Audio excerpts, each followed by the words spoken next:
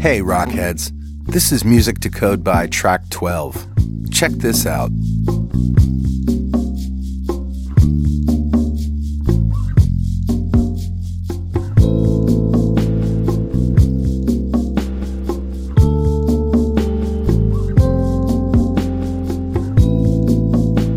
Oh yeah, just what you need to get in the zone when you write code. And get this, we just added a site license. Download it once, share it with everybody in your office. Check it out at musictocodeby.net.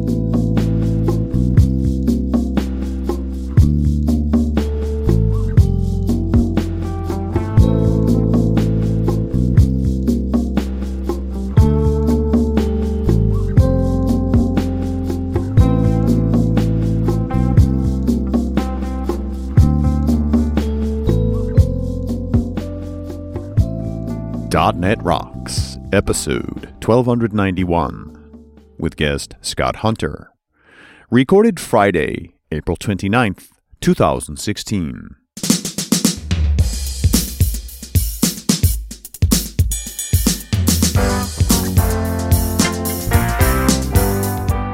Hey, guess what? It's .NET Rocks one more time. Richard Campbell and Carl Franklin here. Hey, Richard. Hey, buddy. What's happening in your world since an hour ago when we just recorded the last show? Now you're really messing with the time-shifting reality of it's all so these much things. fun, though. Yeah, it is fun. But yeah, we're still in Orlando. Yep. This is the last show of the day. Yep. And Scott Hunter's here. We're going to be talking all sorts of .NET goodness. I bet we will. Yeah. I didn't expect to do that many shows here. You know, that's not the priority because there's so much to do at a DevIntersection for me. But we got such great folks here. Yep. And sometimes it's time to do a recording. You can't ignore it. So anyway, let's just get going. So Better Know Framework. Awesome. All right, man. What do you got?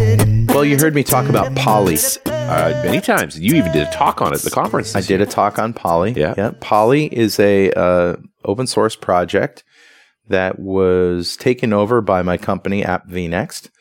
And we're the shepherds of it. Nobody owns it because it's not, it's open source project, right?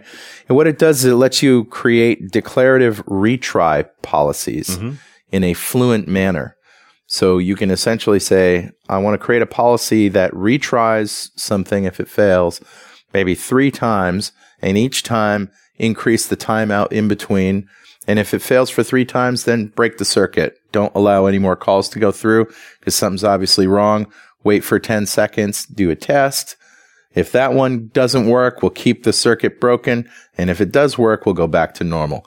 So it's a way to basically sort of add a little bit more to exception handling. It says, a little more policy based. Well, yeah, because these transient errors happen in this new cloud world. Right. 5 nines of reliability was a Microsoft thing in the 90s or the early 2000s, but that's for on-prem. The internet's not reliable enough for 5 nines. No, the internet. Once you put the internet in there, you're going to have downtime. So it's a great project. Well, that's actually not what I'm talking about. I just wanted to set the context. Yes. Apparently, somebody's ported it to Node. What? Yeah.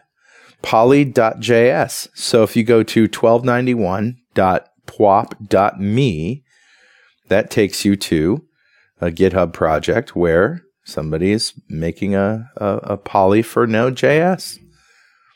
And I think that's really, really cool. And during this talk, by the way, which gets to what we're talking about, Scott, during this talk that I did on Poly at DevIntersection, somebody afterwards said to me, yeah, I got a suggestion. Create more clients so that it can go on any client. And I said, well, let's see. It's PCL C# right now. And that goes to iOS and Android and Mac and Linux and in every flavor of Windows. What's left? BlackBerry? Yes. Where doesn't it go? Where doesn't it go? So, this is what Scott's grinning from ear to ear now. This will start our conversation off really, really great. By the way, the person who did the Poly.js, that's Maurice de Berge. Oh, no kidding. Yeah, the Dutch guy. We've worked with him before. Yeah, sure, of course. I was just looking at doing a show with him. Wow, I didn't even know that. That's pretty funny. And I didn't even know about Poly.js until somebody brought it up in the talk that I did. No kidding. Yep. Obviously, Maurice has been busy. That's cool. I'll include a link to it. So very cool. Check them both out. Awesome. So that's what I got. And who's talking to us, Mr. Campbell? Grabbed a comment off of show 1021, the show we did with Scott back in August of 2014. We were talking about the evolution of ASP.NET web development, because this was the early days. This is before the whole open source thing had even been revealed. ASP.NET 5. Yeah. It certainly was 5. And all of that stuff would be announced later that year. So this was part of a number of shows we did that I think were kind of preambles to what was coming. Which I think we thought it was going to ship by now, though. So if I go back and look at that, I'm pretty sure that I thought I was going to ship by the end of that year. It'll all be fine. Everything be done. It's just so much code, right? Like, it's a huge job. No question about it. But, so, 2 years ago, Jonathan Gallier did this comment. He said, great show, guys. You're talking about tag helpers, because we talked about MVC. Reminded me that the only part of MVC that consistently leaves me pulling my hair out is when I need a grid with inline editing. Yeah. So that users can deal with a bunch of records in one place. Yeah. I mean, it's a tricky problem, right? It is. Yeah. Deep down. But then, more to the point, we've been spoiled by web forms. That's exactly what he says. Because in web forms, by contrast, it's a simple matter to drag a grid control into place and wire it up. Even WPF is more straightforward than ASP.NET MVC. Any chance for that story of doing grids to be improved? It would be nice not to have to wrestle with third-party libraries when trying to get a simple, editable table up and running.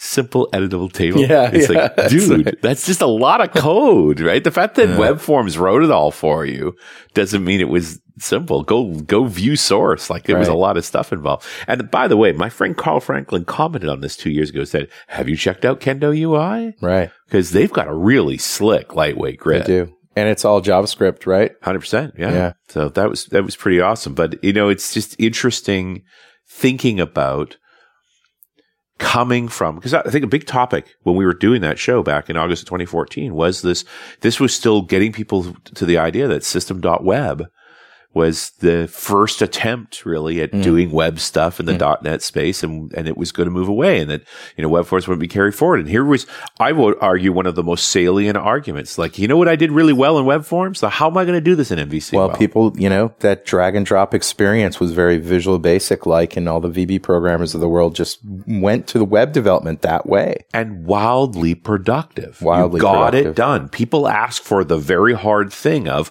I want a table with many rows showing, and just let me edit them. Just not scalable, number one. Yeah. And number two, not really good on mobile devices. Well, people only care about their problem, right?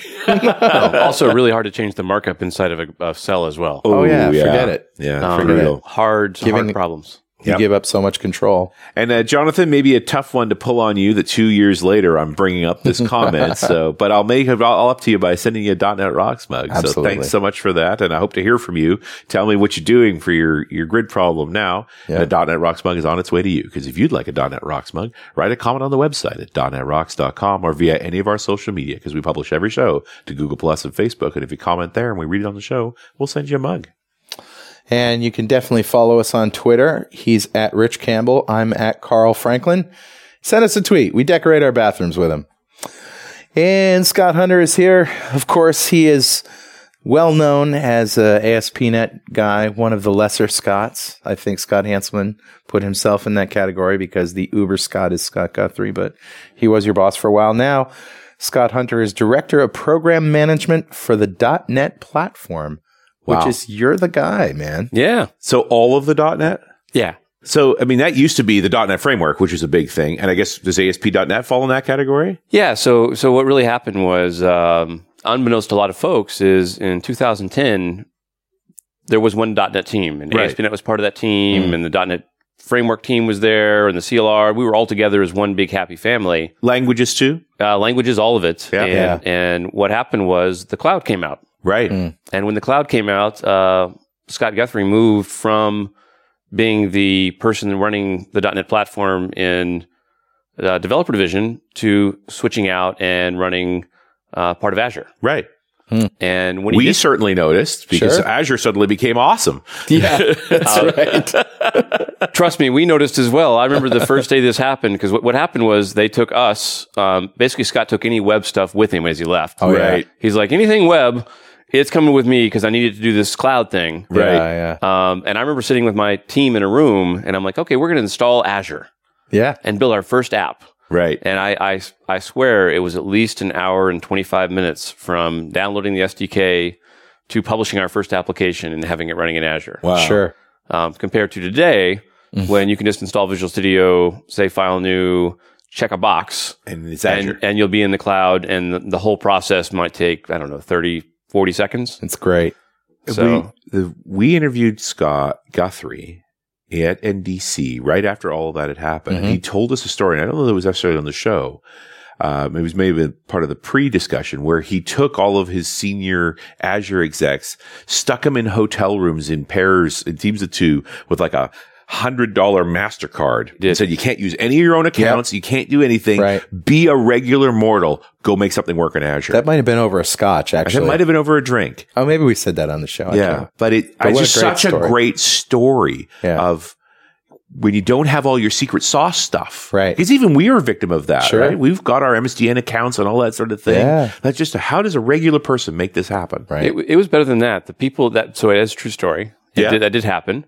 And there was, I think he broke them into 5 teams, and 4 of the teams succeeded. 1 team did not succeed. Wow. But everybody that was there was a stakeholder in Azure. Right. So if it was the people that wrote the login system for Passport or MS or Live or whatever it was, at that time, they were there. Everybody that was a stakeholder was there. Great. And they got to see everybody's dirty laundry kind of aired at the same time in front of the room. Brilliant. And all it was sign up, build your first app, and publish it. That was the entire thing. Right. And there's really funny stories that came out of that. My favorite story out of that was, and I don't know if it ever hit you guys, but as you're prompting to sign into live.com, which is what Microsoft accounts are used, throughout the system. Right. That was built for a variety of things. It was built for, obviously, Azure's using it. Xbox. MSDN uses it. Xbox uses it. But some of the things that used it are like the family security stuff for your kids and stuff like that. Right. And I remember one table actually went through that process, and somebody accidentally clicked that they had kids. Or they got their age wrong, I think. Yeah, under 13. So it treated them as a child. Right. Yeah. And then so as they got to the end of the process, it said, okay, you have to have your parent verify your account. Yeah. Because there's a rule, the COPPA law. Yeah. Right? Yeah. Yeah. And there was no system due to the checkboxes somebody had done when they set up the live account stuff for Azure.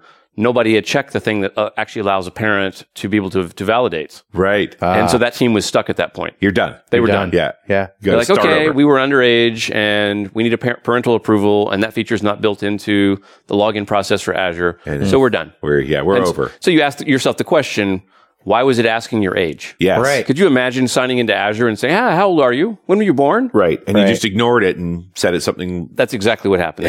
easy to do. But it was funny because it got all the stakeholders in the room and they got to see assemble by committee. Yeah. And what happened with assemble by committee when nobody was actually looking at the overall process end to end. And that's really where Scott made his big mark there is, I think at the time there was like 5 SDKs and, you go to the page and it's like, oh, which SDK do you need? I don't know. So we went down I to just got here. We went to one SDK. We built the tooling into Visual Studio. We cleaned up all the login stuff. And a lot of other things happened as well. Yeah. And those 4 teams that actually were able to do it, where you got to watch them go through the process and find where the pain points were. Of course. Yeah. And still, even if they finished it, as I said, I did a similar exercise with my team.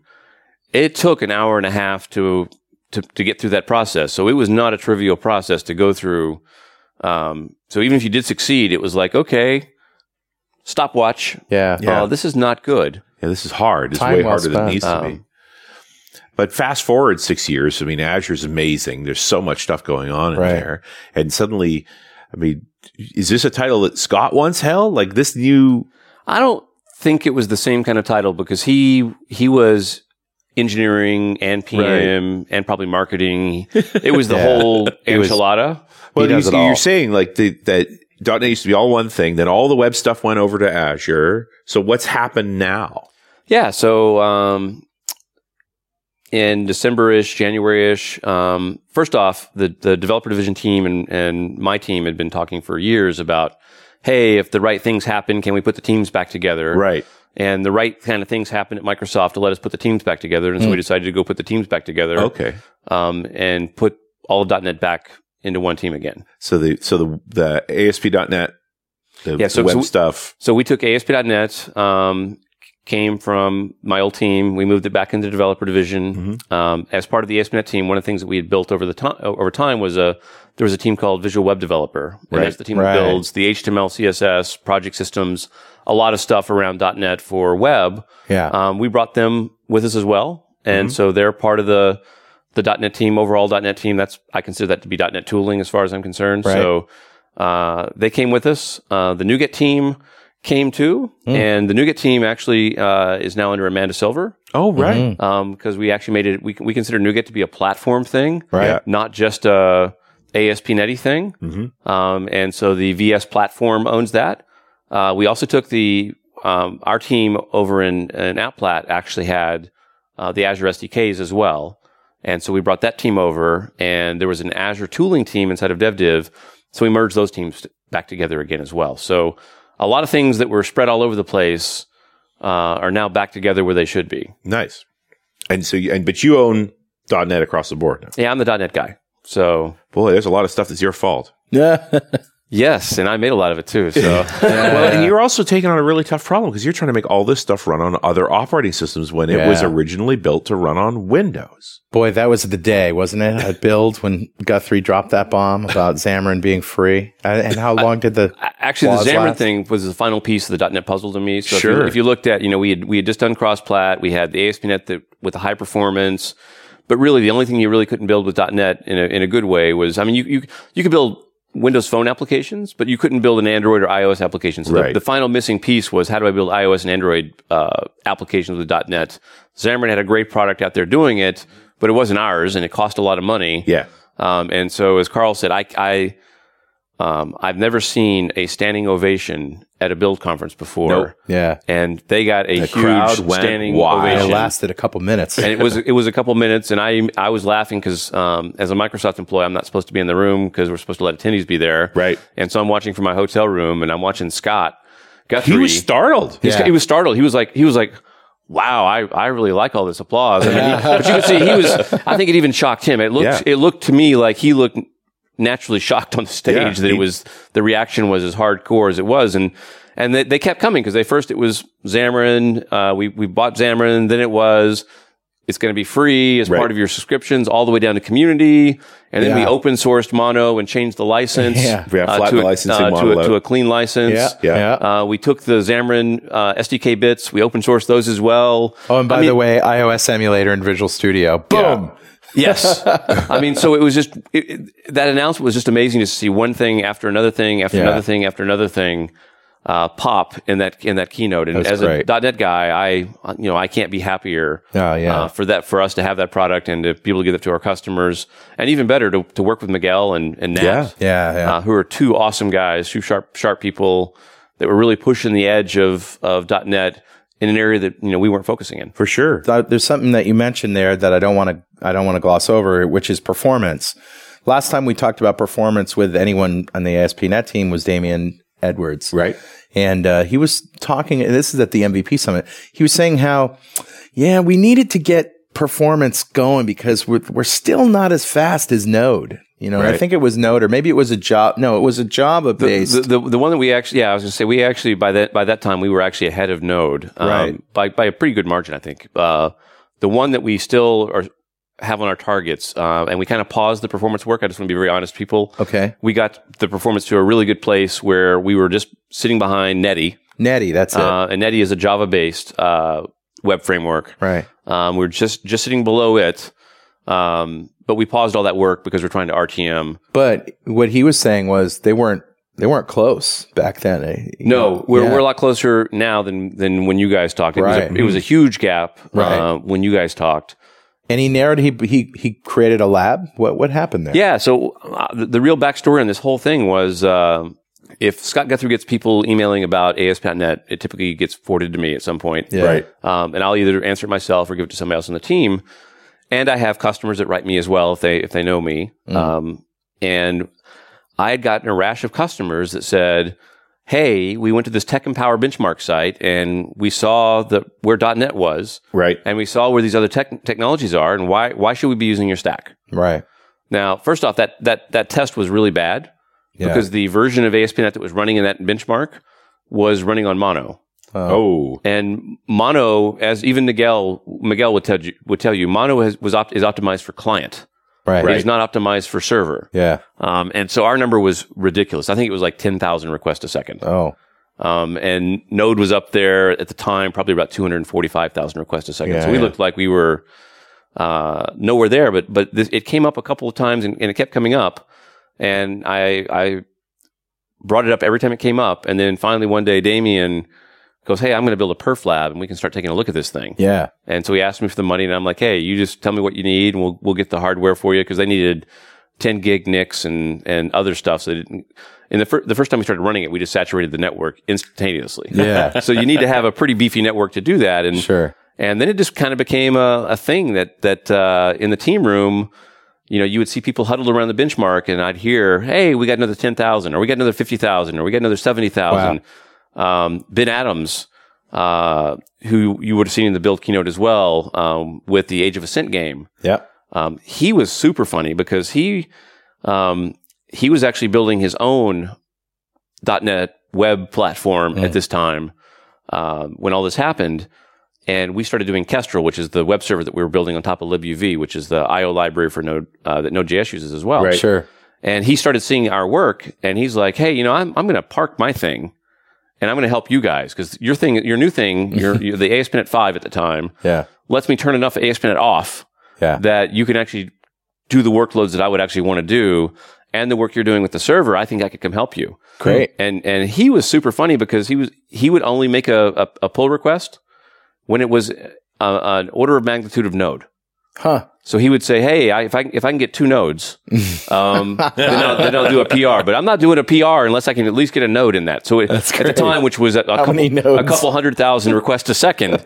Awesome.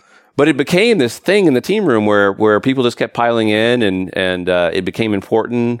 And then as we started putting the numbers out there, the response was crazy. And the pinnacle of all the responses was maybe we had just done the Connect event, which was in November.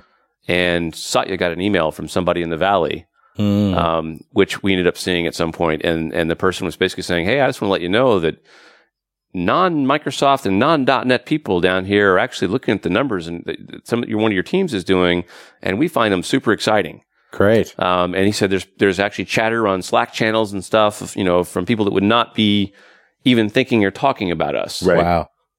What are the numbers? Do you have them off the top of your head? There's two slices of the numbers today. If you go to github.com/ASP.NET/benchmarks. Okay. That is the results from Damien's labs. Right. That doesn't map 100% with the Tech Empower site because we're running on, even though we bought good hardware, it's not nearly as good as their hardware. And those numbers are about 1.1 million, I think, right now, requests a second. Wow. And we have PRs in the system that we are pretty sure will get us to 1.6. But if I flip, we now have a secondary perf lab. This is the same perf lab that we run all of our .NET stuff through. Yeah. And this is before we ship something. This is the lab that stress tests ASP.NET for hours upon hours. I mean, at some point, right. We run some of these benchmarks or stress tests. We run for 7 to 14 days. Yeah. Seeing if we're getting failures or stuff goes on. That's one of the cool things about being a Microsoft tech is we actually have teams that actually go and run this stuff in a lab for 24, 7 days, 14 days, and see what happens. But they have mimicked the hardware at Tech Empower. And I think they're around 3.1. Wow. On that hardware. And dude. Man, that's fast. Wow. In record time too. Like, yeah, you guys just recently did that. It came to play probably over a 6 to 9 month time frame. And we're not done. We as I said, we're a little bit below Netty, and that really is the goal for us to get. We want to be above. The way we look at it is there are some benchmarks in the Tech Empower thing that are a little crazy, meaning they're web frameworks that you would not want to use. For example, who's written HTML instead of C++? Right. I wouldn't recommend that. I mean, but HTTP, you mean? No, HTML. The framework lets you do both HTTP and HTML, so you can actually write web pages in C++. Oh, good Lord. Not something I would recommend or do. I'm not excited about that. But ouch, I'm still thinking about that. But the cool thing is, as soon as we RTM, you will start seeing our numbers show up inside the Tech and Power site as well. Nice. So they don't put beta stacks in there, and so until we rip off the Band-Aid and actually call this thing an RTM, I'm looking forward to that, because then you'll see it live up there with all the other web frameworks. Interesting. So all of a sudden, C# becomes really useful for just a wide variety of applications that it didn't have access to before. And people are hitching their wagons to it now, not just because of the perf, but because of where it goes, because it's all open source. It's not tied to Windows. Yeah, we kind of, maybe this was about 2 years ago, we started asking ourselves, what are the reasons that somebody would not run .NET? And, one of the things that comes up is it's closed source, it's proprietary, it's Microsoft. And we just started saying, hey, let's start peeling off each of these Band-Aids. And so, we had been open sourcing pieces of .NET, the ASP.NET team, the Roslyn compilers, that do, C# and VB. But we hadn't done the whole enchilada. And so we decided that, let's open source the entire platform end to end. And the more important one was, let's make sure that .NET runs everywhere. And the big thing that we had seen at the time was there was this growth of popularity in Docker. Right. And, people want to go build Dockerized applications, because you can actually stand up new Docker images pretty quickly. Yeah. And it gives you a great way to actually build something and test it on the exact same platform you're going to run it on. So stuff will run on your dev machine, and then you can easily push it up to a test or a production platform. But they're the same. The Docker file you're using is exactly the same, which means the way the machine's built is exactly the same. And which is very cool. And we had seen some loss in .NET to that. And so I wanted to go make ASP.NET run in all those places. I never wanted to have anything that Java could beat me on, which was being open source, or being cross-platform. Right. We just wanted to go kill those things and say, we're done. Now there's do no all that excuse stuff. or no reason not to use .NET. And we even plan to take it beyond that. As Carl was saying, you can build stuff for other OSs. I want to take that a step further, and we showed this at Connect last year a little bit. But one of the things we want to build on top of the .NET Core work we're doing is being able to build native apps. Yeah. What's that all about? And so the idea there is we already have a native pipeline. So if you build a UWP application, a Universal Windows project today, right, that's an app that you build, and it can run on a Windows phone, it can run on a Windows tablet, it can run on a Windows desktop with Windows 10. Those are actually native apps today. Right. So there's a native toolchain that builds those things. By native, you mean no CLR? We compile the CLR in is the best way to describe it. Okay. So it doesn't require a runtime. The runtime is actually compiled into the actual application. So great. So the idea is when you run one of these applications on your UWP device, your Windows desktop, your phone, your tablet, the app's going to start faster because it doesn't have to actually go boot up a runtime as part of its There's loading. no jitting going on. There's no jitting going on. So you're essentially linking in all the assemblies and all the low-level stuff and the native stuff, the bootstrapper and all of that is just put right inside the application. So that UWP did this, back in the Windows 10 release time frame. But we're going to take that same tool chain, and I'm going to let you say, I want to build a class library. So imagine you built a great JPEG decompressor or a great JPEG compressor or whatnot. You'll be able to natively compile that library, that class library, into binaries that run on Linux, Mac, and Windows. Oh, man. Will be. Yes. Still some stuff to do. Well, we have to ship .NET Core 1 and ASP.NET Core 1 first. But once we do that, that's another area that we want to look at. And that's a great leeway into something you and I talked about last night. I was telling you about, what's the next benchmark? Yeah, right. that we could do. Because you're always going to be looking for the next thing. The Tech and Power thing was great and it got some great press. But I think the next benchmark is I want to make .NET the best platform for building applications that run in containerized environments. Yeah. So that means getting the footprint down very small. Yeah. So we were talking, there's a variant of Linux called Alpine. Right. And what Alpine is, it's a 10 meg image of Linux that a lot of folks will build Docker containers on top of. Yeah. And so we've been measuring in the lab again, what's the minimum footprint we have to get .NET running in that environment. Yeah. And you might ask, well, what does that mean? Well, .NET does encryption, so it needs things like OpenSSL to do that. And so there's actually a lot of library components that might have to be required on the actual image to get this going. And so one of the goals with the native work will be, we want to find how to make the image running ASP.NET or running a server app or running anything in a container as small as possible. The smaller we make it, the faster it'll come up, the faster you can scale it, and all those kinds of things. What's Rasinovich doing these days? Lots of container stuff. He's Mr. Small and fast, you know? We want to make our stuff awesome in Service Fabric, some of the stuff he's doing. Right. Azure Container Services. Just went GA, Yeah. It seems that the compiling and the native stuff, we were back in the early days of .NET, we talked to a guy from RemoteSoft. Do you remember about that? Yeah. And he had a way to do that just with linking that made a standalone executable, but it was huge. So maybe he wasn't sort of stubbing at the right level or something, putting the entire framework in the exe. Yeah. So when we ran the demos at Connect, I actually freaked out when I first saw the size. We just ran a Hello World. Yeah. And our Hello World was about 2 megs. Wow. Which seemed big to me. If you think about it, Silverlight was about 2 megs, wasn't it? So you can chop it all down and get it to a manageable size. Well, and you've already done it. I thought 2 megs was big. But then we went and built the same app with Go, and Go was a meg bigger.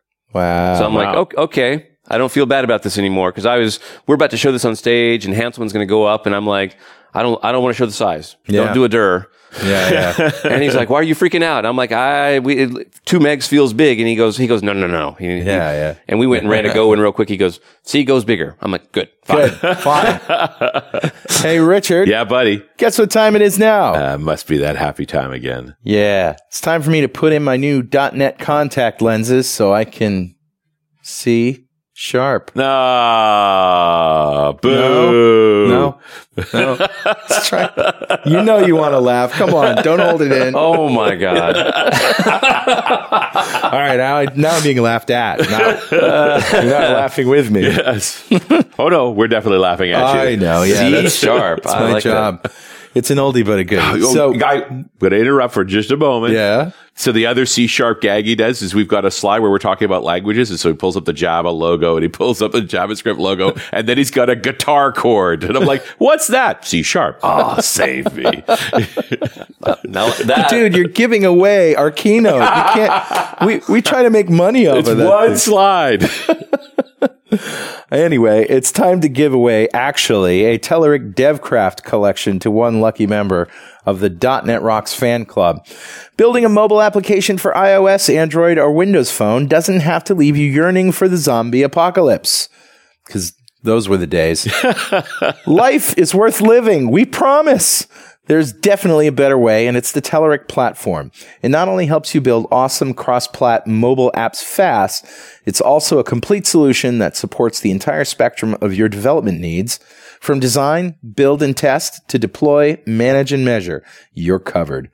Try it for free at telerik.com/platform. All right, buddy. Who's our winner? And today's winner is Dave Rowley. Hi. Congratulations, Dave. Golf clap for you, sir. Golf clap from the great state of Florida. And Dave just won the Telerik DevCraft collection, a big pile of awesome from our friends at Telerik. And if you don't know what we're doing here, go to .NETRocks.com, click on the big Get Free Stuff button, answer a few questions, and join the .NET Rocks fan club. We have thousands of members all over the world. In every show, we like to give away stuff from our sponsors. And more than that, every December, we give away a $5,000 technology shopping spree to one lucky member of the .NET Rocks fan club. And we also like to ask our guests, Scott, if you had $5,000 to spend on technology today, what would you buy? God, you always ask me this question. It's tough. Every show, man. And every show, you're like, oh, yeah, they're going to ask me that question. I would buy a 3D printer. Oh, all right. Ooh, for $5,000, you can get a heck of a 3D printer. One thing, I don't have one yet. Yeah. But In fact, I need to find Hanselman. He's supposed to print me something. Speaking of that, So the problem is he has cheap 3D printers. He right? does, and actually, because he found this really cool thing. I don't know if you guys have seen this, but it's some guy figured out how to make a Tesla supercharger that charges iPhones. what? So it looks like the supercharger you park your Tesla at, Right. and Hanselman's going to print one of those for me. Wow. And he was struggling with color, and his colors were bleeding together and stuff like that. When you say he's going to print one, it's really the box, right? Or is it the whole thing? What do you mean? I mean, the electronics. What is he No. printing? So all it really is a Tesla supercharger, but instead of having the cable that plugs into your car, it's got a lightning connector that plugs into a phone. So all they do is take a lightning cable and route it through it. Google it, take a look at it. All right, It's pretty cool. Yeah, interesting. So don't get a cheap 3D printer. Get a good one. And I would strongly recommend, if you're going to spend $5,000, like in that price range, it's the Formlabs printers, the Form 2. Instead of using the plastic drip approach, which is very much the inkjet approach of 3D printing. Is that what causes the ones you almost had to sand when you're done with them? Absolutely, because each drop melts a little differently. They tend to bend and so forth. So the Formlabs printers are the resin printers. So literally you have a liquid resin and it's hardening it with a laser. So the resolution's super high, much higher than you can drip drops of plastic. And the thing just sort of comes out of the resin in the process. Wow. The downside of this is a more expensive, like you can get these plastic trim printers on $500, right? Yeah. Like very inexpensive. And you can buy more expensive ones with better heat tables and better precision and so forth. Yeah. But you just can't, as soon as you get just like a laser printer, like there's a certain overhead to the quality of the equipment. The other issue is the resins themselves, right? But they're $150 How strong is the end result, too? Do the resins seem like they would crack? Well, are they like epoxy resin kind of thing? There's a bunch of different resins. So there's less expensive resins for prototypes and harder, more expensive resins for more final stuff. Interesting. I saw a really cool video, I think, on YouTube, and I'm a Formula One race car fan. Oh, yeah. And those teams actually print the prototypes of the cars for wind tunnel testing. Yeah. Huh? And they almost look like this. You see like a wet tank, and you see the car growing out of it. It almost looks like that's resin printing. And it is crazy. Full size? They don't do them full size, but they do them like quarter size. Okay. But the whole thing is, just like desktop publishing, where once you've made the document, you print it on your inkjet printer, you're happy with it, you can send it to a professional press, and it's the same document, just printed on better material.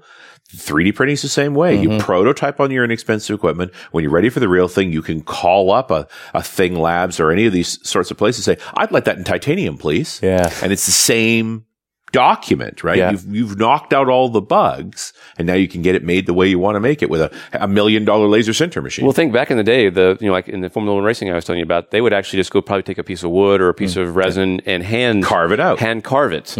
And now they can just go to a computer and take the model from the car, print these things, go stick them in a wind tunnel and go. But it's amazing. You can do the same resin printing you're talking about at home now. Wow. You could do it at home. How much is one of those? They're about $3,500. Spend $5,000 to get some extra parts and then things. You need extra resin and literally, stuff.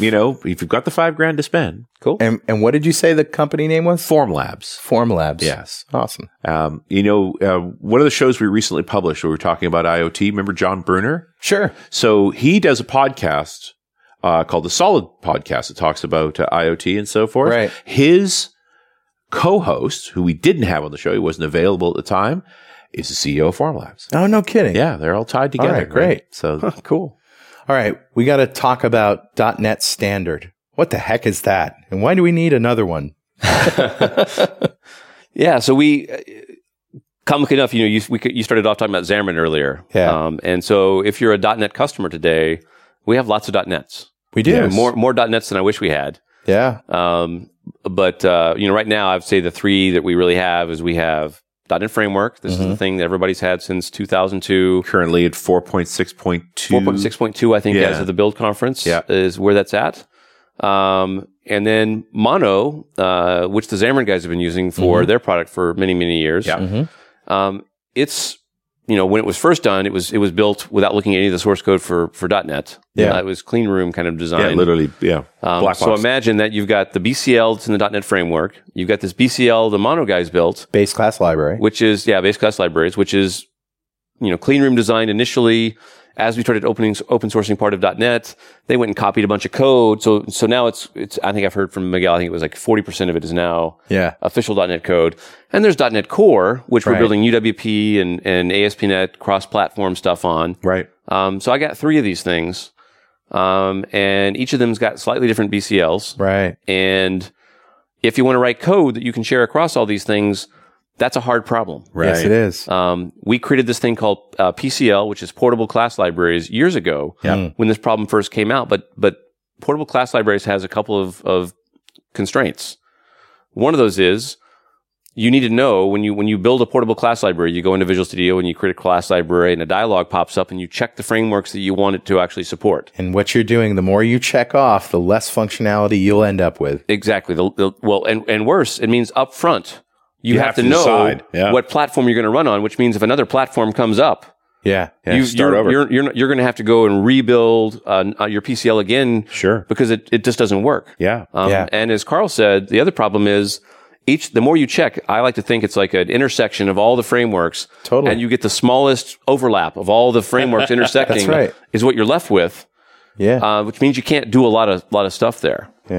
And so we have this idea that now that we have these 3 frameworks, what if we made one BCL that worked across all 3 frameworks? And I want to be clear to people, this idea of a standard library doesn't mean we're going to write string one time in this thing and run it across all the platforms. And run it across all platforms. The reality is we have a lot of .NET that already exists in .NET Framework. We have a lot of .NET that exists in .NET Core. We have a lot of it in Mono. Right. So what this really means in this standard library is you'll be able to reference it, and it will know how to point to the right reference implementations inside of the existing frameworks.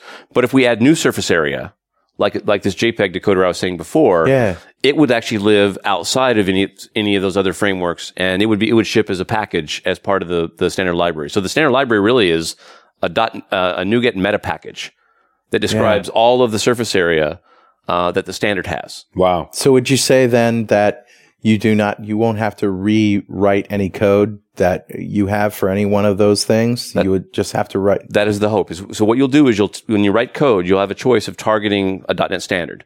When we ship the .NET Core bits, it'll be either 1.5 or 1.6 will be the state of the .NET standard at that particular time, which means it will not be as wide as I just described. It'll actually be the surface area of .NET Core because we're just trying to ship the product. Right. But our hope is by end of the year that we take that surface area and we expand it out to include the things that .NET Core doesn't have today. There's lots of stuff in the .NET Framework, BCL-ish area that .NET Core doesn't have. There's lots of stuff in the Mono area.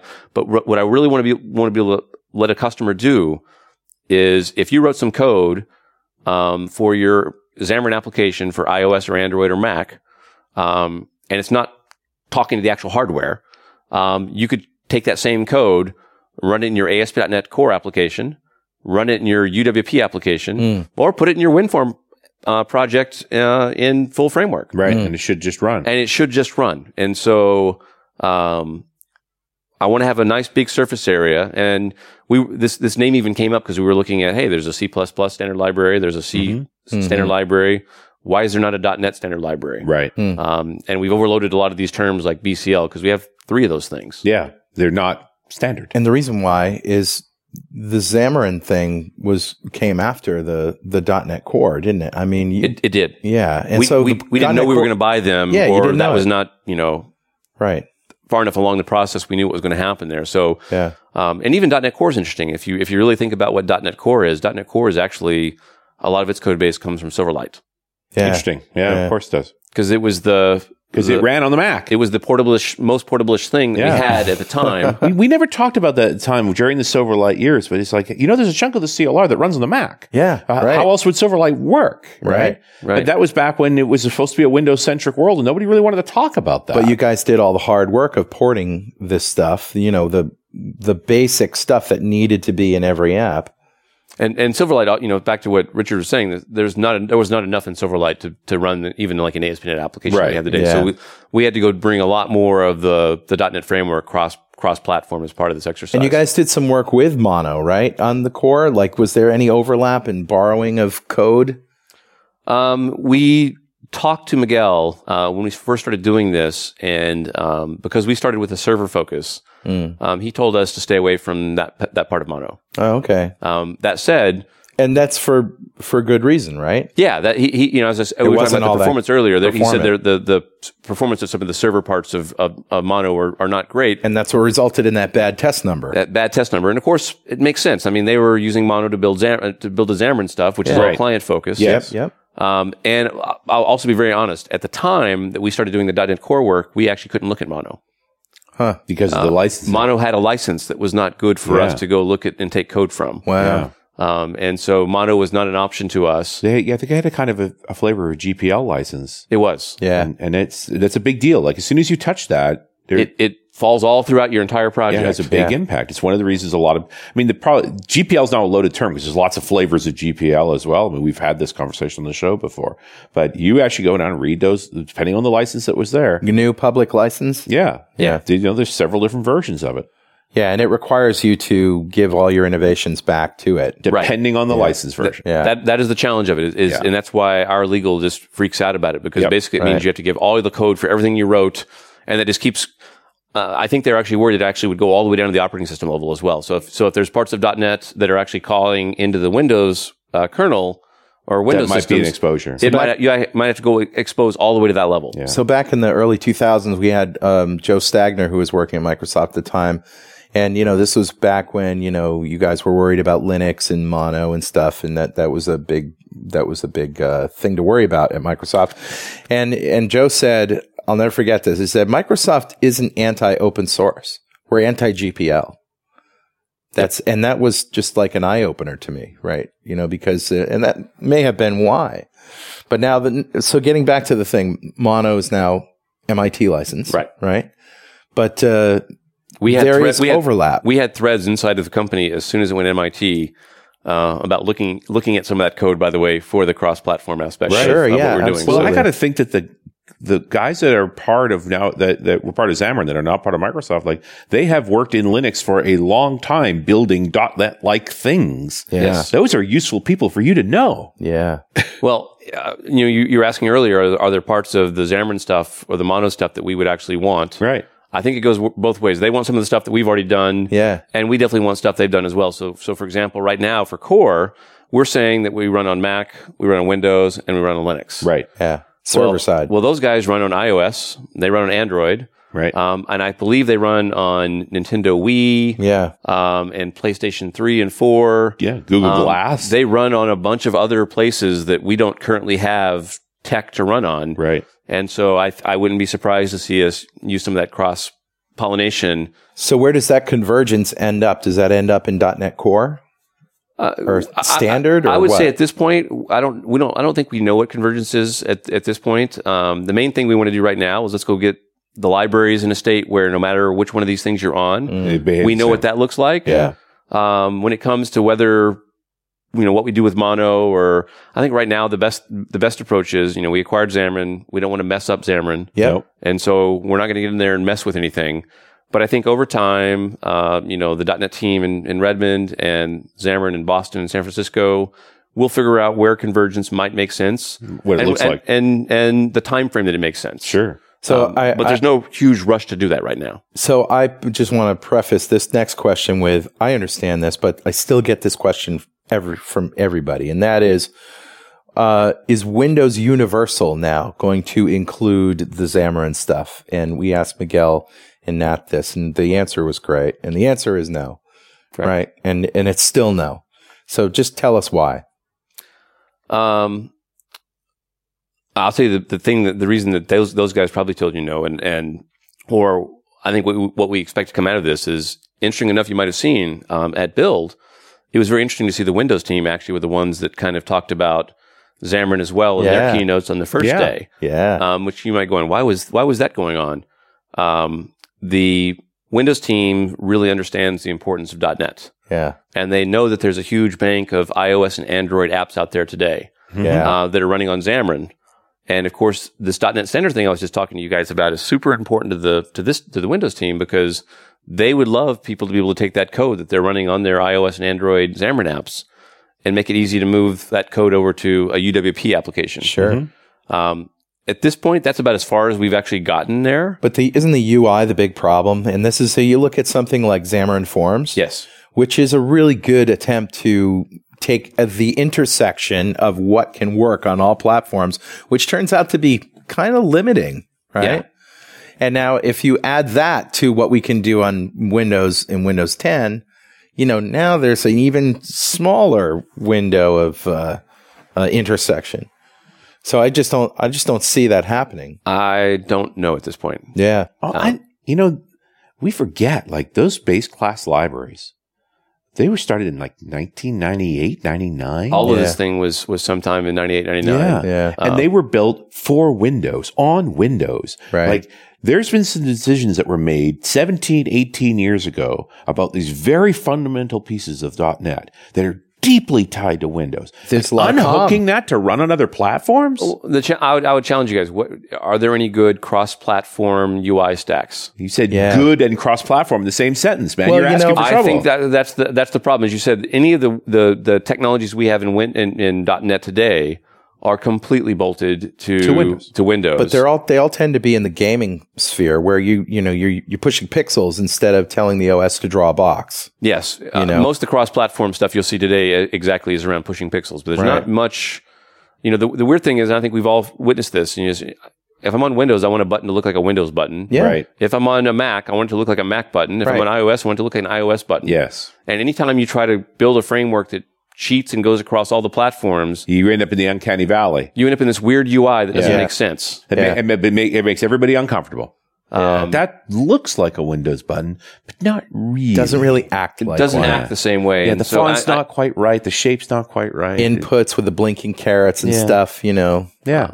Anytime you're on any platform, if something doesn't work the way you expect on that platform, you're unhappy. You're unhappy. Yeah. And so I think the reason that we're saying today, no, we're not going to do that, is for that, are those types of reasons. Right. Yeah. Even Xamarin Forms, while it tries to let you write common UI across platforms, it's also very limiting because of that. Very limiting. And you immediately end up in the custom renderer. Yes. It means you're basically writing through you're now trying to write code on chopsticks kind of thing. You're writing through this pipeline of the renderer code that's basically specific to the platform. And then the next thing you try to do is break out of jail. Right. You're like, okay, I'm in jail. I want to get out of jail. As soon as you break out of jail, you're doing it for each platform by again. hand again. We're back to native. But cross. we really are only talking about UI. Yeah. So UI is really the thing that you have to do natively on all these platforms. Right. Yeah. No matter what. Everything from the UI back, however, C# all the way. We can do C# all the way everywhere else. It's C# all the way down. C# everywhere. Yeah. Yeah. It's very, I don't know. You've taken on a big challenge, man. It's a lot of code. It makes me wonder, once .NET Core is running on Linux, does Mono need to exist? Well, I told you Mono needs to exist today because Mono runs in places that .NET Core doesn't run. Right. On client side. And so... and the feature set is larger probably than what you're initially And the feature set is Core. way larger than what we have in .NET Core today. Sure. So as I said... Xamarin runs Mono, right? Xamarin Yes, Xamarin is running on Mono. Yeah, right. yeah. So and it runs a bigger BCL than the BCL that lives in .NET Core today. Right. And that's why I said when it comes to anytime of looking at unification and stuff like that, we're not even at a point where we start even considering that. Not even worth a conversation. Not even worth a conversation at this point. I'm laughing. It suddenly hit me. It's like, Scott Guthrie at Build said, it's been 10 days since we acquired Xamarin. It's been 2 weeks since you announced, the integration of Xamarin and the free and so forth. Like, you guys have barely had time to have a conversation. That's right. Exactly. I mean, comically enough, next week in the same area. Right. We're here in Orlando. Is the Evolve conference. Right. Yeah. Xamarin Evolve. With the Xamarin guys. Yeah. Are you staying? I am not staying, but I have a bunch of folks from the .NET team that'll be there. Right. Awesome. And Miguel's going to come and see us, I hope, the next week, or if not the week after. So, I mean, we're going to start that cross-pollination. But as you said, it's only been 10 days. Yeah. You're just starting these conversations. And other than a couple phone calls and hanging out at Build together, we haven't even gotten there yet. Yeah. Yeah. And I mean, the reality when you're at events and things is you're customer facing. You don't really get it. You guys need to be in boardrooms in Redmond or San Francisco or Boston. So on whiteboards, hammering this stuff out. That's why I'm not going to go to Evolve, is because I was talking to Miguel and I'm like, hey, if I'm at Evolve, do you have time? And he goes, no, not till it's over. Right. And he and I had the same problem at Build. Sure. He and I met at Build and we're talking and I'm like, I can't speak until I can't talk about any of these kind of conversations until I do my talks. Right. And then by the time I do my talks, I'm actually Wiped mentally out. exhausted and don't even want to think about these kinds of problems. Yeah. You need to come about it with a fresh head. But as I said, I mean, the reality is, we'll look at it when it makes sense. Yeah. Right now, we have an awesome Xamarin product. We have an awesome .NET Core product and an awesome .NET Framework product. Yeah. And, and there's a bunch of things, irrespective of the grand scheme of unification, is this, the studio plugins could be better. The testing scenarios could be better. You guys have got to get the test cloud integrated in for all kinds of things. Like the Xamarin Test Cloud is awesome. Yeah. Like there's all kinds of things to be tested with that. They have Xamarin University, which is a great way to learn how to use the Xamarin products. They have a whole bunch of things that we would love to go find ways to integrate. I do want to say one more thing about the .NET Standard thing, and kind of in closing of that area is one of the reasons that I made a big deal of the .NET Standard at Build is I always have customers ask me these questions like, when's the next .NET Framework going to ship? Right. When's the next X, Y, or Z going to ship? Part of the message we gave at Build is there's this new .NET Standard. And we drew a box that showed the standard, and then underneath the standard was the compiler platform, the language platform, and some of the things like the jitters and garbage collectors and stuff like that. That's really where we see innovation in .NET happening moving forward. Yeah. And so when I tell a customer is, I can give you new capabilities without shipping a .NET framework. Right. And so you shouldn't start looking, if I slow down shipping .NET frameworks for any reason, I'm not saying we are, but if we did, that doesn't mean anything. Yeah. That's not your gate. That's not the gate. We're going to change the gate from this thing that must ship as part of Windows to being this .NET Standard, which can evolve on itself on its own timeline as fast as it wants to, without having to wait for an OS on the Windows side, or waiting for a mono on the Xamarin side, or waiting on a .NET Core. And so that's really, as a company, we want to say that's where innovation in .NET is going to happen. And then, as you said, the tooling's always going to get better. Yeah. No matter if you're building web forms still or Windows forms still. Yeah. We showed some awesome XAML tooling at the Build conference, where we took the F12 tools that you have in a web browser. Right. And mimicked those inside of Visual Studio. So as you're running your WPF application live, you can click a button and you select the element you want, and you press a sync button in the debug UI. Right. And in Visual Studio pops up and it shows you the entire XAML tree. It highlights the section you're on. You can press a button there and the source code comes up, and as you live change the source code, the app is changing in real time. Wow. That's impressive. So there's just like you would with CSS. If you change CSS in your browser, your page changes. Yeah. And so we're making XAML more webbish as well. That's so great. And that's my point is, even if we didn't add a new feature to WPF, that feature makes it a lot better. Yeah. Oh, sure. It makes it, that's one of the battles we've had with WPF is, especially for folks who came from Visual Basic, where we had everything was done in Designer. I know it was text under the hood, but nobody ever wrote that text. We've never gotten there with XAML. You write XAML by hand and look at it at its renderings. You have to. To get to a more advanced designer's always been a compelling option. Yeah. But I got to imagine when you finally you're not a standard yet. Right. You're going to get there. What you're really talking about then is as you add to the standard, all these platforms need to come along. Like that's going to be a challenge to move those things forward. Well, as I said, if the new code is in the standard and not in the actual platforms themselves, then I don't have to wait for a mono release, a .NET release. That sort of ends. Now standard moves all of that forward. That's the vision. Yeah. The vision is standard moves us forward, and that's where I hope hopefully a couple of years from now we're going to be sitting here talking about, hey man, .NET Standard 2.1 just shipped or 2.5 just shipped. That's what you're going to be thinking about, and no matter what kind of .NET customer you are, you go, wow, that's good news. That's what I hope people say. They don't go, hey, I just got 4.7 or 4.8 or Core 1.5 or whatever. Right. I hope the message is, hey, what version of .NET Standard are you using? Right. Are you aware this new one's got these awesome new classes? It's got these other things in it, and it's going to be available for all those platforms because of the build strategy. Right. That's what I hope. So one more thing. When we talked to Miguel and Nat, right during build there, they said that, and Miguel said this, you're going to look at .NET as a sort of what did you say? Like a VBA. It's sort of something that can plug in to any existing app, no matter what that app is written in. Right. Because it supports the core OS, the language doesn't matter. You can just sort of bolt that in to do things that .NET does when you don't have that capability.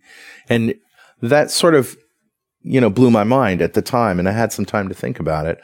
Is that where you see the role of .NET going? Just being so portable and so ubiquitous that we could just plug this into existing apps? I would love to see it be that way. And in fact, we're seeing some of that in Microsoft already.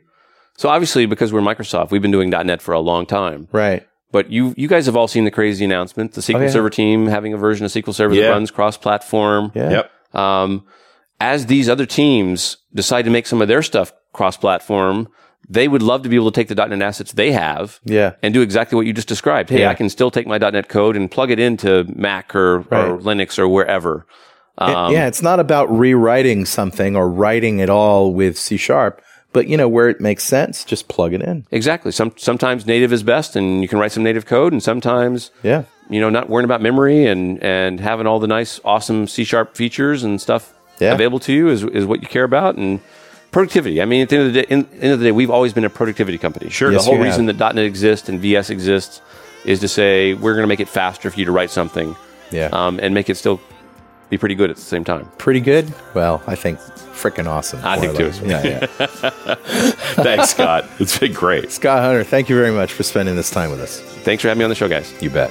And we'll see you next time on .NET Rocks.